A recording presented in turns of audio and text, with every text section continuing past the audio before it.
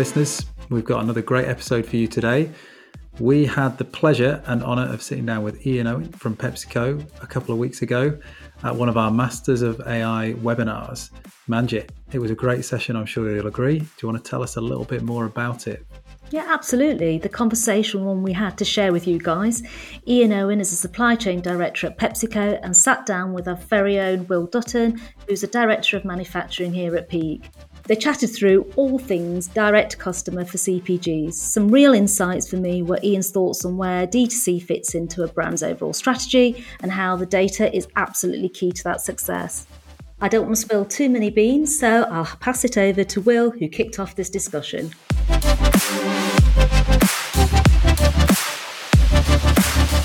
What I thought I'd kick us off with, Ian, is, it's almost prosaic now, but we talk about all the volatility going on within the supply chain, within, pictures of bare shelves at supermarkets, everyone getting excited.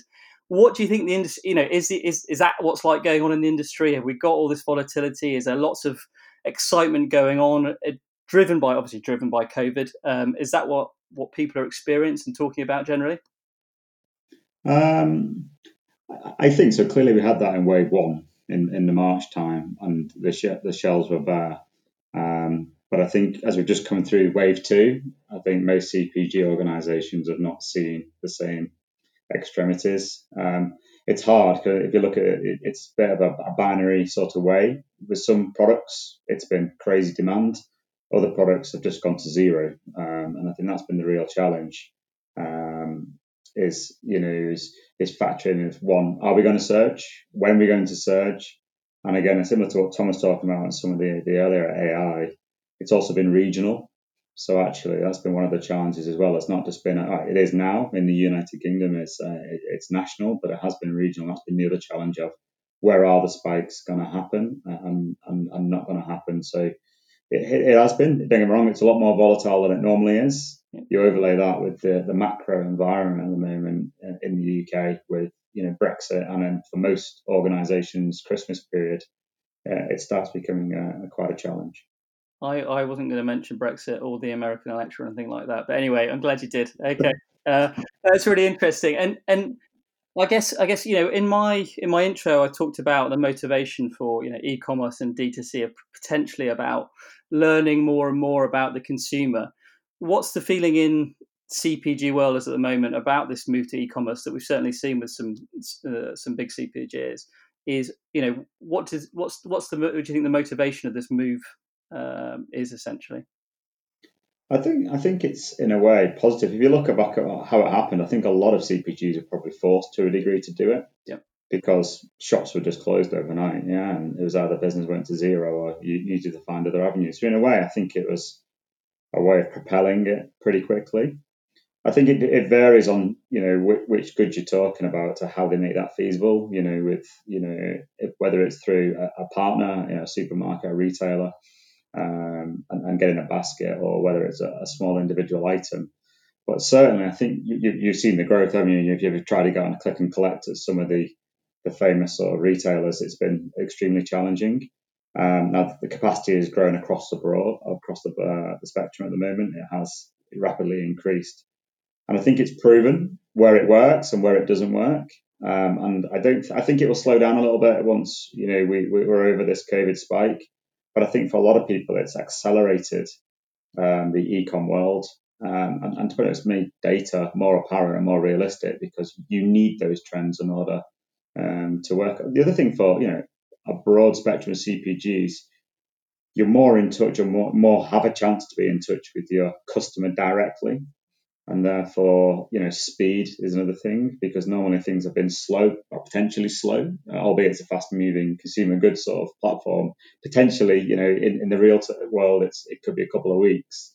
Now products can move in hours, if not days. Look at Amazon and how quickly they can deliver stuff now. You can be there in an hour or so. So that's the other avenue as well, is how quickly things can touch the consumer. That's really interesting. I mean, typically, problems in supply bullwhip effect, caused by volatility. Is this e-commerce and this essentially shortening of the consumer to the good? Is that increased the bullwhip effect? Is that had any you seen any effect on the supply side of this change in? I don't think so. I think it depends how you are doing that e-commerce. Whether it's, I think Tom again was talking about direct to consumer, or whether it's through a third party retailer or somewhere else.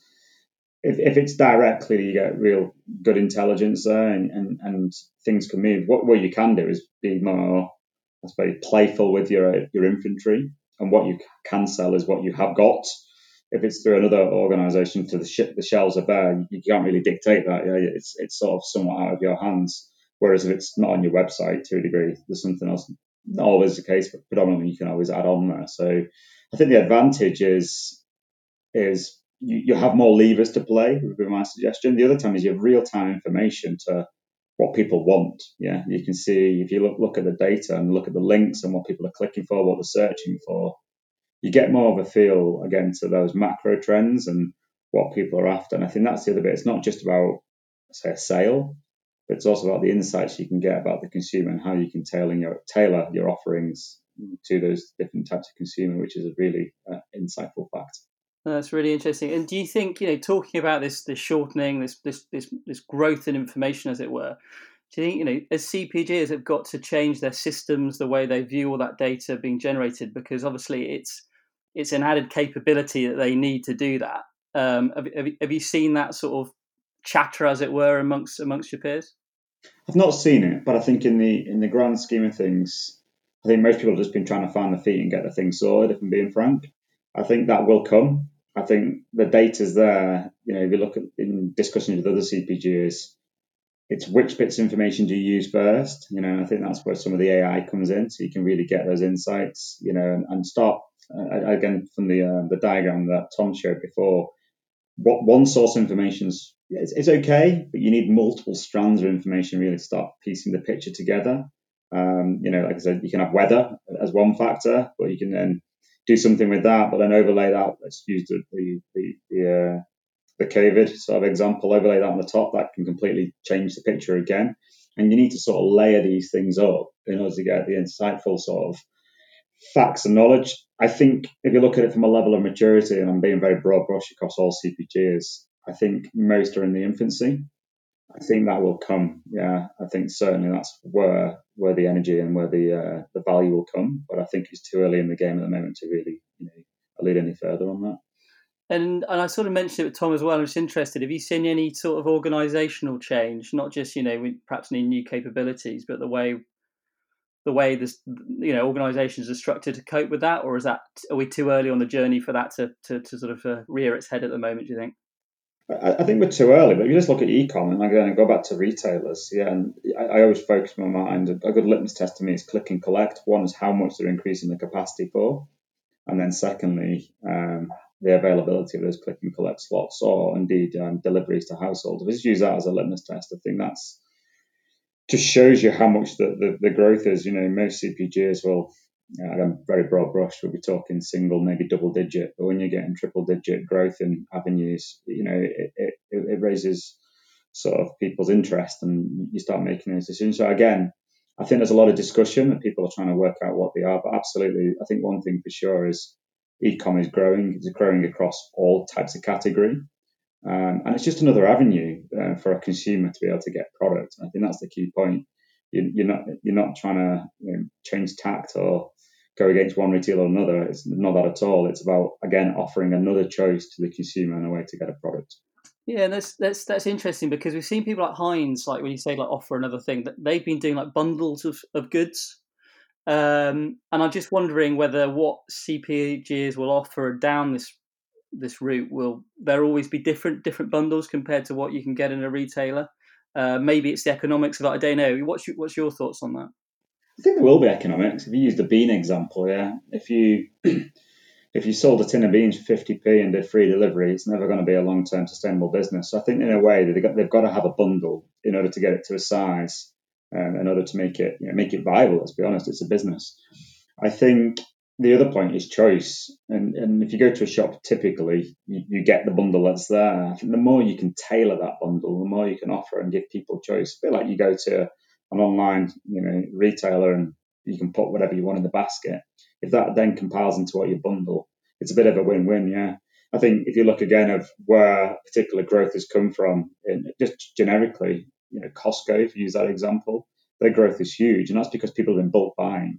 And I think that's one of the advantages of CPG. There's always been a question around, would people want to buy a bundle of beans, using your example? Well, the answer is yes, they do, and they will do, as long as they can get what they want.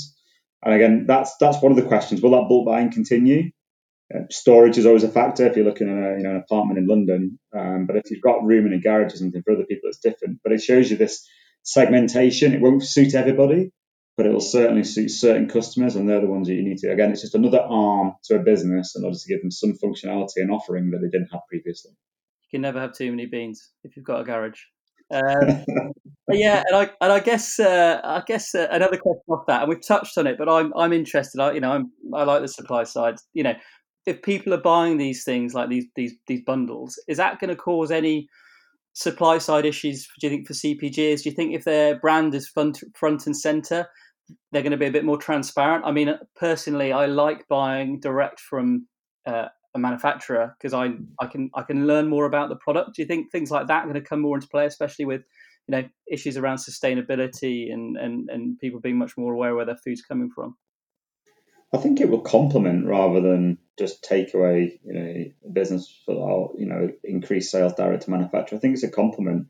I think the other part, if I turn it on its head, is you'll get more direct and quicker feedback. So you talk about sustainability, it's becoming more and more apparent. You see real time with your own data what people are buying and what they're not, and then the feedback you get accordingly. I think that's the really useful point, because you can hear what they like, what they don't like. And again, then it needs a bit of time, I suggest, to sort of build up patterns and trends to see what is out there, and then also overlay that. Again, I come back to my macro environment point of view. Overlay that with other changing trends. Hopefully, as you build a picture and get more and more mature in your information, you should be able to see what's coming down the line before it hits you. Quite often, there's a lag just from the communication of how many people or how many different organisations a product goes through before it gets to them. It could be a corner shop, from a wholesaler to a manufacturer. There's so many different layers. It's that real-time information. But again, it comes back to what you do with that information, and don't just process it. Otherwise, you can knee-jerk. I think for us, it's a bit of a test and learn analogy. You need to understand, listen, and also see trends that potentially you then can offer to your other customers, and help them insightfully and incrementally grow their business at the same time. I think that's just as important as getting the sale. It's more about, you can help provide insights to the retailers around what you're seeing is trending, what you see their appetite is, and then hopefully offer things accordingly, so that it's a bit of a win-win for everybody. I mean, this is music to my ears. Obviously, so it feels to me, and maybe I don't want to superimpose these ideas, but it feels like data is the core aspect really of like the e-com. You can sort of learn more about where your demand's coming from, understand how you can better serve your customers by better segmentation, and then use those learnings. Is that the broad theme? It sounds like new product introduction as well is probably going to be driven to some degree off that. Does that make sense? It does make sense. I have two, if I'm being honest, I have two views on data. I think every organization has a load of data. Yeah. The challenge is what you do with that data, and that's the important piece. And I think, I look at an organization like ourselves or other CPGs, you're flooded with data. You need a model, a system, and I'd also say a degree of qualified people to do it, to be able to do something with it and give you those insights. And then secondly, culturally and organizationally, have the appetite to go and do something with it. Again, we have loads of data, or a lot of organizations do. But it's what you do with it and how you make changes to the business with that data. That's the key point. It feels like, and I guess we're seeing a bit like this, like data strategy, a digital capability or whatever is becoming more and more central to the way organizations compete, and their day to day, which I don't know is, again, I guess it is new, but do you think that's new in sort of what's coming up, and do you think CPGs are considering that, or is it just again on the horizon and it's slowly coming to the fore? I think it's slowly coming, but I think what people are getting wiser to, a lot of organizations have a lot of people churning data. churning a lot of data. And if people listen to this, you just sort of have a reflection point and go, how much of the day do they churn the data, and how much of the day do they do something with the data? And for me, the balance was wrong. It was too much churning and not enough dealing with it. And I think that's where the power of AI comes in, because if you get it right, and it's like evolution, it'll never be perfect, but you can build upon it, add things in and take things away. You then get the people to be using the information to make the right decision, and tipping that scale. So you've got the balance of getting those informations and doing something with it. And I think that's the real PowerPoint. And I think organizations, not just CPG, it's just broad organizations are starting to get smart. If you go back 3 or 4 years, it was a buzzword AI, you had Factory 4.0, but a lot of my peers across different organizations and different companies were like, it's great, but when you actually drill down, what are you trying to do with it? And I think that's starting to become clearer now. And I think COVID has been, as I said before, an accelerant on that. And actually, it's been a real good test of let's just go, let's do it. And then from that, we're growing, as I said before, the level of maturity on that information to say, okay, what do we do? And how do you bring, I think the other part is you have to bring the teams along with you. And I think when they actually are involved in it, and realize that actually this is a lot more value. Instead of me spending 7 hours a day on an Excel to get an insight, I now spend 2 minutes, with an AI and get the data I want, and then do some really cool things and creative stuff for the other 7 hours of the day. You get engagement, you get motivation, you get better decision making. And I think that's the bits where a real big appetite for CPGs at the moment is not just the insights, but what you're doing with them. Yeah, well, I mean, what you've talked about there, I get excited about it. I'm sure, hopefully, a lot of people listening to get excited about that as well. And it feels like there's got to, as things change through the use of AI, there's more insights we can draw. It feels like job roles probably change a little bit as well. Hopefully for the better. But what excites you, I guess, about the future of use of AI? Where can you see it transforming CPGs beyond where it is already? Or a particular area of interest, you think, where it can really drive value? A couple of points. First and foremost is it tells me a problem before I've got it. That would be useful first and foremost, yeah. Quite often it hits you in the face and then you try and root cause and solve the problem afterwards. You want to know that this is coming and it's going to hit me. I'll challenge back to you guys about, it'd be great if you could have told me about COVID. But on a serious point, I think that's the main driver of course correcting. A lot of CPGs talk about control towers and the information. The faster we can get that real-time information and see whether it's orders coming through to forecast, whether we've got delays at certain customers, bigger demands in certain regions. Again, I come back to that earlier comment I made about the more that information you can amalgamate and piece together, the better the decision-making can be. At the moment, it's quite often a lag because of, again, size of big organizations and the communication path that has to follow through. With our level of AI that we're getting now, we're seeing that information a lot quicker. And I think that's what will come more in CPG as we see the value of that piece. And also not only just to us, but to our customers and our consumers see the value of it. We'll just improve faster. And if we improve faster, we'll get slicker, we'll give the better offerings. And again, everybody wins from that.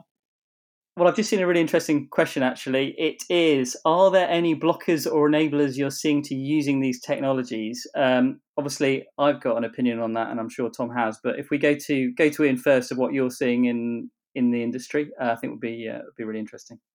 Yeah, I think one of the ones that springs to mind is around system integration. Yeah, I think you've got to make sure that you do your due diligence with any AI organization and make sure that the security levels and the system integration is at par. It needs to be bang on, to be honest. These days where you're living with cyber security, etc., making sure all of those sort of security measures are in place, I think is one of the biggest challenges you have. And I think that's one of the things that everybody needs to watch out for is making sure the rigor is put into that and you don't just pass over it. It needs to be, as I said, world class really to get a level of confidence.